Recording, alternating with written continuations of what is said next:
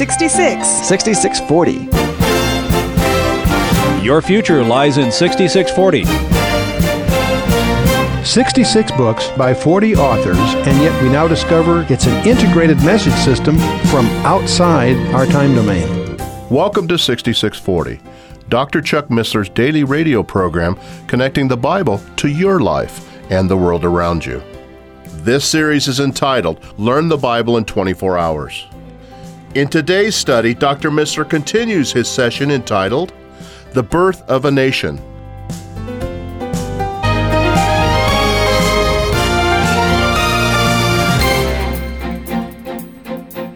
He makes a claim to each part. I am the door. Anyone that comes in but by me is a thief and a robber. I am the light of the world, he claims. I am the bread of life. He, of course, is our intercessor. And, of course, he's our sin bearer, and he's also our propitiation for our sins. And how appropriate it would be to, if he rules from the very throne that makes his kingdom possible. But the coverings, the whole tabernacle is portable building, which was wood covered with gold, panels that were made wood but covered with gold, so the whole thing had a elegant appearance. But first thing you did, you covered it with embroidered linen, embroidered with cherubim, gold, purple, blue, and scarlet, gorgeous tapestry. And that's what, if you looked up, because that was covering the building, that's what you see from the inside. You wouldn't see it from the outside because on top of that, they covered it with goat's hair, speaking of the sin bearer and the scapegoat and all of that. And that in turn then is covered with ram skins that were dyed red, speaking of the shed blood. Again, the blood emphasis here. From the outside, you couldn't tell how attractive it was. It isn't until you get inside that you realize the elegance and the beauty of it. And then all this is then covered with porpoise skins or badger skins, depending on your translation. So it had no form nor comeliness that you would desire it. And yet, if you enter, you discover what it's really all about. So there it is. And there's an outer area, the inner court, and the holy place. And many people make the note that the outer areas corresponds to the body, the inner court, the soul, and the inner part, the spirit. The body, soul, and spirit is a trinity of man, if you will. When you get to the monarchy, God is going to add some things to this to make the temple. And it's going to be very instructive to see what he adds. We'll deal with that when we get there. The breastplate of the high priest is also dealt with in Exodus, the 12 stones for the 12 tribes. Each of the names of the 12 tribes is a 3-letter root, or Hebrew root, that's embroidered on each of the stones. Some people suspect that it was the glimmer of the light from the menorah on those that gave the high priest his instructions, but that's speculation. Then we get to the book of Leviticus. We'll spend a lot of time there, but it's a book that should be studied rather than just read. It talks about the requirements for fellowship, the holiness, the precepts of his law, his standards of conduct. It also deals with the penalties that are attached to the violations thereof. And the ground for this fellowship then is sacrifice. And this, of course, all the sacrifices, all these minute technical things, all point to Jesus Christ. We have a detailed commentary on that for those that want to get into that, but you'll discover every detail is anticipatory of the ultimate sacrifice, not the sacrifice of bulls and goats, but of Jesus Christ on the cross. Everything points to that. And that, of course, leads to the walk of fellowship, which is one of separation, which was the preparation for the coming Messiah. So the offerings are in two groups. There are voluntary offerings, sometimes called sweet savor. Those are to God. A burnt offering, meal offering, and peace offering being 3 categories. There's also a group of offerings that are not voluntary. They're compulsory, non-sweet savor. And that's for us, for our benefit. A sin offering, a trespass offering. And all the different offerings are in one of those 5 categories if you study the book of Leviticus. But there's something else about Leviticus I want to touch on as we get into this here, and that is the appointed times in Leviticus 23.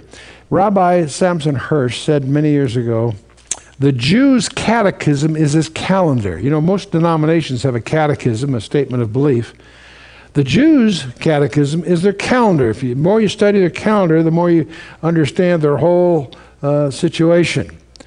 It's a heptadic calendar. It's a sevenfold type thing. There's a week of days. We all are familiar with that. We all have weeks of days, the seventh day being Shabbat. They also have a week of weeks, and which leads to the Feast of Shavuot. They also have a week of months, the religious year, from Nisan to Tishri, Tishri being the seventh month of the religious year. They have a week of years, what's called the sabbatical year. 6 years you can plow the ground, the seventh you have to let it rest, the Sabbath for the land as well.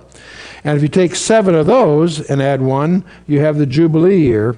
Very interesting thing. All the land in those days reverted to its owners. You didn't sell land in Israel. You really indulged in what you and I would call a lease. Because in the Jubilee year, it would return to its original tribal inheritance and so forth. In the Jubilee year, all the slaves would go free. If you'd indentured yourself to servitude, you could look to the Jubilee years, a year that all bets are off. It's sort of like bankruptcy today. All debts are forgiven in the Jubilee year. So that's an interesting issue in the Jewish structure. But what's interesting, what makes this even more profound, when you get to Acts chapter 3, in Peter's second sermon, he makes reference to the second coming of Christ as the time of the restitution of all things. He seems to link the second coming of Christ to the same events that typify the Jubilee year. Land goes back to its owners, slaves go free, debts forgiven, and so on. So we begin to realize that in these patterns that God sets down in the Old Testament lies our understanding for the New. The Old Testament is in the New Testament revealed. And the New Testament is in the Old Testament concealed. But this term appointed times, you may recall in our earlier session in Genesis chapter 1, God said, "Let there be lights in the firmament of heaven to divide the day from the night, and let them be for signs and for seasons and for days and for years." This word for seasons is actually hamoedim. It's the appointed times. What's very peculiar is that you understand there are 70 appointed times. There are 52 Sabbaths, 7 days of Passover, including its related feasts. There's a Feast of Shavuot, a Feast of Yom Teruah, Feast of Trumpets, that is, Feast of Yom Kippur, Day of Atonement, 7 days of Sukkot, Feast of Tabernacles, and Shemini Atzeret. So when you add those all up, there's 70 appointed times in the Jewish calendar. Well, what's rather bizarre, you take this word appointed, hamoedim, appointed times, and put it on a computer.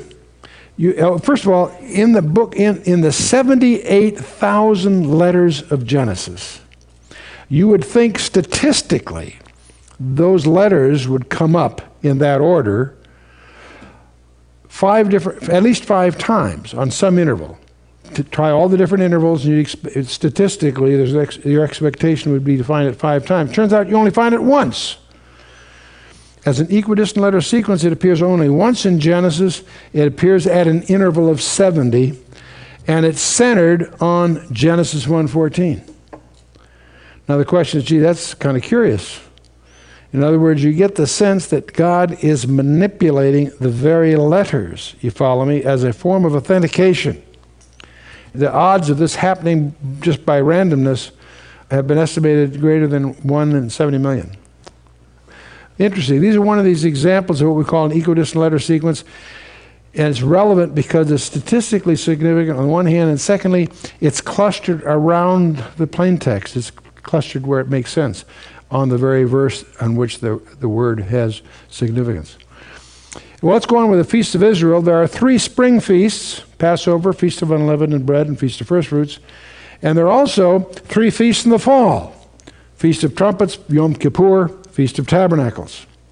Feast of Passover is on the 14th of Nisan. The Feast of Unleavened Bread starts the next day. Feast of First Fruits is the morning after Shabbat, after Passover. Passover can be any day of the week, depending on what year it is. Shabbat is the Saturday after that. The next morning is the Feast of First Fruits, which is always on a Sunday. And of course, when there was a time when the smoke was curling up from the temple on the Feast of First Fruits one Sunday morning, and some women were discovering an empty tomb, because Jesus Christ was our first fruits. That was where it was being fulfilled. There's also a feast between these. You got 3 in the first month, 3 in the 7th month, and you got this weird one in the middle called the Feast of Shavuot, the Feast of Weeks. And there's some very strange peculiarities about it. Passover, of course, 4 days in advance, the lamb is inspected. That's exactly the day that Jesus was riding the donkey into Jerusalem to be inspected. It's offered between the evenings of 14th. Bear in mind the Jewish day starts in the evening, so the evening of the 14th is Friday the 13th on the Gentile calendar, which is unlucky. See, that's the Egyptian side of the Passover. The scripture says of the Passover, not a bone was to be broken, and it's interesting that a Roman soldier disobeyed his orders. And of course, Jesus is our Passover. John introduces him that way, and Paul, many places, speaks of Jesus as our Passover. So you want to, the more you study Passover, the more it'll put significance into the details that's going on in the New Testament. Well, follow that as the Feast of Unleavened Bread. Leaven, of course, is always a symbol of sin in the Old Testament and the New Testament. And there are 3 matzahs always. It's kind of interesting, 3 matzahs. Christ was crucified between 2 thieves, right? There are 3 on that hill. One is taken, broken, and hidden. How interesting. They do that today. They don't know why. The explanation, of course, is in the New Testament. Remember back in the days of Joseph, we had the baker and the wine steward. You have the bread and the wine introduced way back in Joseph, in fact, back to Melchizedek, but then also Joseph. In the Passover feast, you have 4 cups. There's 4 specific cups in the procedure. The bringing out, the delivering, the blessing, and the taking out. It's the cup of blessing that Jesus blesses to give the Lord's Supper, and they don't finish that meal. He's not going to taste the fruit of the vine until he tastes it with us at the marriage supper of the Lamb. So there's a whole study you can get into on that. The Feast of First Fruits is an interesting one. It's the morrow after the Sabbath, after Passover. The morning of the ultimate first fruits is, of course, when Jesus Christ was resurrected. And one interesting question is, when did the flood of Noah end? Genesis 8:4 says, the ark rested in the 7th month of the 17th day of the month upon the mountains of Ararat. Notice the word mountains is plural, by the way. We talked about that. We talked about the flood, but you keep in mind that Ararat's yet to be discovered. But when did the new beginning under Noah begin? When the ark came to rest, on the 17th day of the 7th month. And you have to understand that the Jews have 2 calendars, Rosh Hashanah in the fall, but then in Exodus 12, verse 2, this month shall be unto the beginning of months. It shall be the first month of the year to you. That is the month of Nisan, because that's when Passover takes place. So the first of Nisan is the beginning of the religious year. And if you look at the old calendar, Tishri was the first month, Nisan was the 7th. But in the new calendar, as ordained in Exodus, Nisan is the first month. That makes Tishri the 7th. Then we have this strange thing, the Feast of Shavuot. They count 49 days from the Feast of First Fruits. What's strange about this feast is the only feast in the Bible that ordains the use of leavened bread. That gives us a Gentile complexion. Many people recognize it's prophetic. It was the birth of the church. We call it the Feast of Pentecost. And of course, it's in Acts 2 at the Feast of Pentecost that the Holy Spirit's given, and we have the birth of the church. But there's some other things about that. There's some mysteries behind this a little bit. The oldest prophecy in the Bible happens to be uttered by Enoch, the father of Methuselah, way, way back. The prophecy of the second coming of Jesus Christ, astonishingly enough. But Enoch, there's something interesting. He's regarded by the rabbis as having been born on the day that they observed the Feast of Shavuot, obviously much earlier, but on the same day in the calendar. But also it's interesting that he was removed prior to the judgment of the flood. And it's also interesting that they believe he was raptured on his birthday. And that's in a non-biblical book called The Secrets of Enoch, which is an ancient rabbinical source, not biblical, but interesting. It may account at least for why the rabbis have this peculiar view. But it would be interesting then that the Jewish clock that stopped when the church was born may be restarted on the same day that it was stopped when the rapture takes place. That would imply the rapture takes place on the Feast of Shavuot, which is usually in the June time period. I said, Chuck, you're setting dates. No, I'm not, because Jesus said that with such in days you think not the Son of Man cometh. Of course, if that's the day you think not, then maybe that's the day he'll come. Okay, so we'll go ahead here. The Feast of Trumpets. Many people think the Feast of Trumpets is the big deal. It's coincident with Rosh Hashanah. Rosh Hashanah is a civil new year, but the Feast of Trumpets is consistent with it, both on 1st of Tishri. And that's when they have a great blowing of trumpets, and some people try to tie that to the last trump, remarks Paul makes, which for some reasons I won't get into here, I don't think fit. And also don't confuse it with the seventh trumpet judgment of the book of Revelation. Those are all three different things. It is followed by Yom Norim, which is the days of affliction, which prepare them, of course, for the big one for them each year is the Yom Kippur, the day of national repentance. The high priest enters the Holy of Holies. This is only on this day throughout the year after great ceremonial preparation. This is the day they have the scapegoat, and they put the sins on the scapegoat and lead them in the wilderness, and so forth. Then this is followed 5 days later with Sukkot, the Feast of Booths, called the Feast of Tabernacles. It's very possible that this was the season that Matthew 17 takes place, the Transfiguration, Mount Transfiguration, because Peter is preoccupied about making 3 booths. These booths are interesting because, and you go to Israel, or even among observant Jews, you'll discover they actually still do this today. They'll build a booth in the backyard.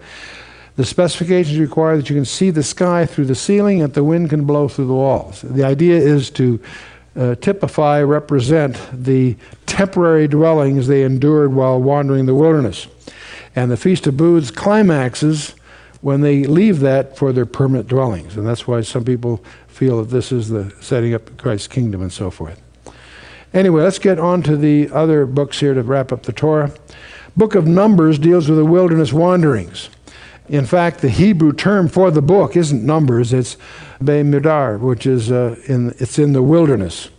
The Greek called it arithmoi, in the Latin numeri, because it happens to include 2 censuses, so that's why they call it the numbering of the people, which isn't the most relevant part of the book, but that's where it gets its title within the Greek translation and thus our English translation. That's not the Hebrew term. But anyway, the Numbers continues where Exodus left off. We paused Exodus to do Leviticus, get all that background, but then we jump in and pick up where Exodus left off. And Numbers is a book about arrested progress. They blew it. It took only 40 hours to get Israel out of Egypt. It took 40 years to get Egypt out of Israel. 40 years of wilderness wandering. Very strange thing. There's a place called Kadesh Barnea. And after 40 days getting there, Moses sends out 12 spies. They're at the border to enter the land that's been the promised land. 10 of the 12 come back terrified. And don't knock it, they had reason to be terrified. It says, there we saw the Nephilim, and we were in our own sight as grasshoppers, so we were in their sight. There were giants in the land, these strange hybrids, very similar to the ones that we encountered before the flood. Different occasion, but same kind of thing. Nephilim, the fallen ones. Giants is the way it's translated. But they're more than just giants, they were hybrids, apparently mischieved by the fallen angels again. So these 10 were justifiably frightened, but 2 of them, Joshua and Caleb, were unimpressed. They said, let us go up at once and possess it, for we are well able to overcome it. Why? Because God's with them. If God's on your side, you're a majority. Plus. So remember, Joshua and Caleb were the 2 of the 12 that came back with a good report. The other 10 had their knees knocking. So we have a lost opportunity. And the people of children of Israel murmured against Moses and against Aaron. And the whole congregation said to them, would God that we had died in the land of Egypt, or would God that we had died in this wilderness? The people are shook by the report of the 10 spies. And they say, gee, it'd been better off if we had died. And God says, good idea. Funny you should mention. So God threatens to wipe out everybody. But Moses intercedes. Prayer is always God's way of enlisting you in what he wants to do, by the way. Keep that in mind. So God says, your carcasses shall fall in this wilderness, and all that were numbered of you, according to your whole number of 20 years old and upward, which ye have murmured against me. In other words, those adults that were murmuring are going to pass on. He didn't wipe them all out. He let them live their natural lives. They're going to wander until that whole generation's gone. Their children, who weren't accountable to murder, remember, they're the ones that are going to inherit. There's only two exceptions made. Joshua and Caleb, they had the good report. They become the leaders that will then endure after those 40 years to lead the conquest of the land. So Joshua and Caleb and the children of the murmurers entered the land. The others passed away. 40 years, actually 38, but who's quibbling? God prepared Moses, of course, for the 40 years. He'd married Zipporah, the daughter of Jethro, the priest of Midian, on the east shore of the Aqaba. The Midianites, by the way, descended from Keturah, so they're not even descendant from Sarah, but we won't get into that here. And the real Mount Sinai, of course, is in Midian, so it's a Midian thing. So now, why is all this going on? The New Testament tells us all these things happen unto them for examples, and they are written for our admonition, upon whom the ends of the world are come. In other words, 1 Corinthians 10, Paul in his letter makes the point that all these details, all these stories in the Old Testament are there for our understanding and learning. The tragedy in most Christian churches, they've abandoned the Old Testament. The New Testament fulfilled the Old, so they don't bother with the Old. As a result, they don't really understand the New Testament. This word examples, by the way, is actually the word tupos, which means it's the word from which we get type or prototype, a figure, an image, a prefiguring. And the Bible is full of those. They're some of the most exciting discoveries is when you begin to, the Holy Spirit leads you to see some of these types or models that we'll look at. Let you give you one of them is manna. Remember in manna, they needed food. So God gave them the supernatural bread that fell every night, the manna. There was a strange incident of the brazen serpent where they're getting bit by snakes and God has Moses make a brass serpent, put it on a hill, and those that look at the hill get healed. What a strange way to do a healing. Then the waters from a rock. How many times have you ever struck a rock and had waterfall come out of it, right? But it happens twice. And there's something about the order of the camp I want to show you. There's dozens of these things in Numbers. I've just picked a few to give you a flavor of it. The manna. They were in need of food, so God provided daily provision of manna, a miracle bread from heaven, right? And it's interesting, it was to be provided 6 days. On the seventh day it wouldn't come, so on the sixth day you're supposed to pick up twice as much. Normally, you didn't take more than you need for a day, it would spoil. But that one day, if you took twice as much for the day that it wouldn't fall, you're all set. You got a double portion on the sixth to prevent you gathering any on Shabbat, on the Sabbath day. And by the way, I want you to notice something. This was before the law was given. This happens to be in Exodus 16. The law was given in Exodus 20. So this is in advance. They were observing the Shabbat before the law was given. Very important idea. Then we got the brazen serpent. And by the way, I'll come back. Each one of these points to Jesus Christ. Jesus Christ says, I am the bread of life. The brazen serpent, weird deal. In response to murmuring, God sent fiery serpents which bit the people and they died. Moses intercedes. And then he's instructed to place a brass serpent on a pole on a high hill, and all that would look toward it would be spared. Now, if you're in the book of Numbers 21 and you read this, that's weird. What a strange way to heal people. But that's what God chose. This comes up later in Hezekiah. This brass serpent's still around. People are worshiping it, so he destroys it because it's become an idol. But still, you have no explanation. What's going on here? Brass? Serpent? A serpent's a type of sin. You put sin up on a hill? What's going on here? Jesus explains it to you in John chapter 3. You see? As Moses lifted up the serpent in the wilderness, even so shall the Son of Man be lifted up, that whosoever believeth in him should not perish, but have everlasting life. In other words, this serpent remedy in Numbers 21 was deliberately designed by God to anticipate the ultimate remedy we have in Jesus Christ. That's called a macro code. That's the macro code. It's an anticipatory code of structure. On a word processor, if you're doing your word processor, and you're going to send a fax or make an email or a letter, often you can hit one key that'll format it for you, and you go and put your stuff in it and it becomes a fax. It's an anticipatory code, a macro code in computer parlance, a code that anticipates subsequent content. That's exactly what the brazen serpent thing does. But it means that the designer of that code is outside the dimensionality of time because he knows what's coming, and he models it to anticipate what's coming. It's interesting that this comment by Jesus Christ in John 14 is the setup for the most famous verse in the entire Bible, John 3:16. For God so loved the world that he gave his only begotten Son, that whosoever believeth in him should not perish but have everlasting life. What a verse that is. Justifiably the best known verse in the Bible. You've been listening to Dr. Chuck Missler, teaching through his series entitled Learn the Bible in 24 Hours, here on 6640. If you would like further information about materials available from Dr. Missler, please contact us through this station or visit our website at khouse.org.